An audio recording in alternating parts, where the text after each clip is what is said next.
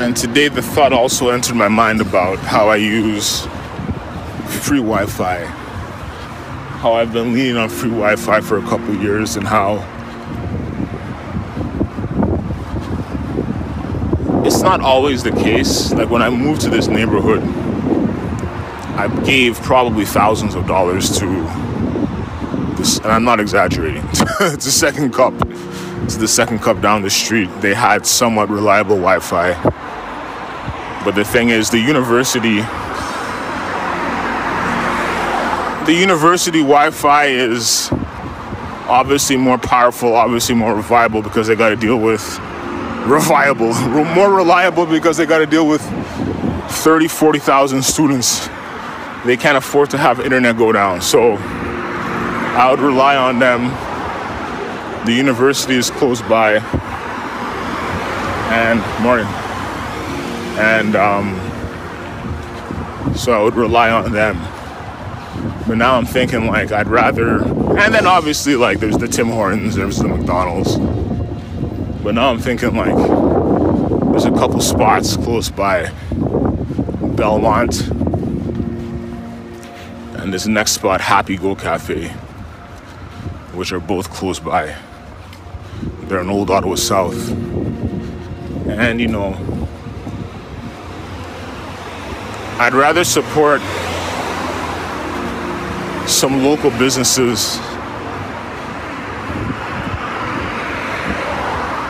rather than just mindlessly support an old fading institution such as the university. For those of you who don't know my background, my pops actually taught, I think I've spoken about this, he taught computer science at Carleton back in the day when nobody was taking computer science. So I'm very familiar with, I know the ins and the outs of the Carleton campus. When I go to Ottawa U campus, I don't ever really have to go there, but when I do, I am lost. So anyway, the point is, familiar with Carleton U campus, so I tend to gravitate towards there. And it's like a 30-minute walk.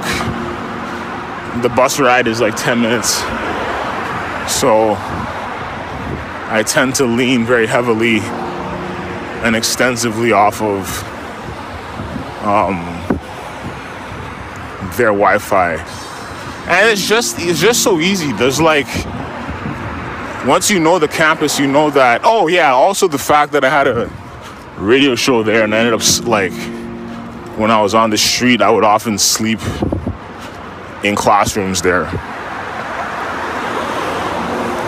Maybe that's not info I should be divulging, but I don't feel anything about it now.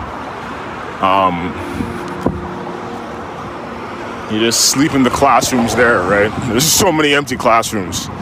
You get to know the layout of the land there. And so anyway, you know the classrooms are empty a lot of the time on the weekend. So that's kind of the motivation for that. But now I'm thinking like, you know, you want to graduate a step up. It's like there's a second cup right here, and yet I still will go farther. The thing with the second cup is that because it's a student neighborhood, there's a lot of people use this place for the Wi-Fi, and it slows it down, and it ain't always the best, and so on and so forth. So like it's 8 o'clock and it's already packed, right? Or it's 8:30 or whatever the fuck it is. Shit. Okay, I'm gonna go for a little walk. I'm gonna go back for a little walk. Sorry. I was on my way home and then I realized I have to go back for a little walk. So I'll keep talking to y'all. But it's interesting seeing the nature of South Ottawa change. And in fact, soon there's going to be an urbex opportunity with the evictions. I'm not somebody who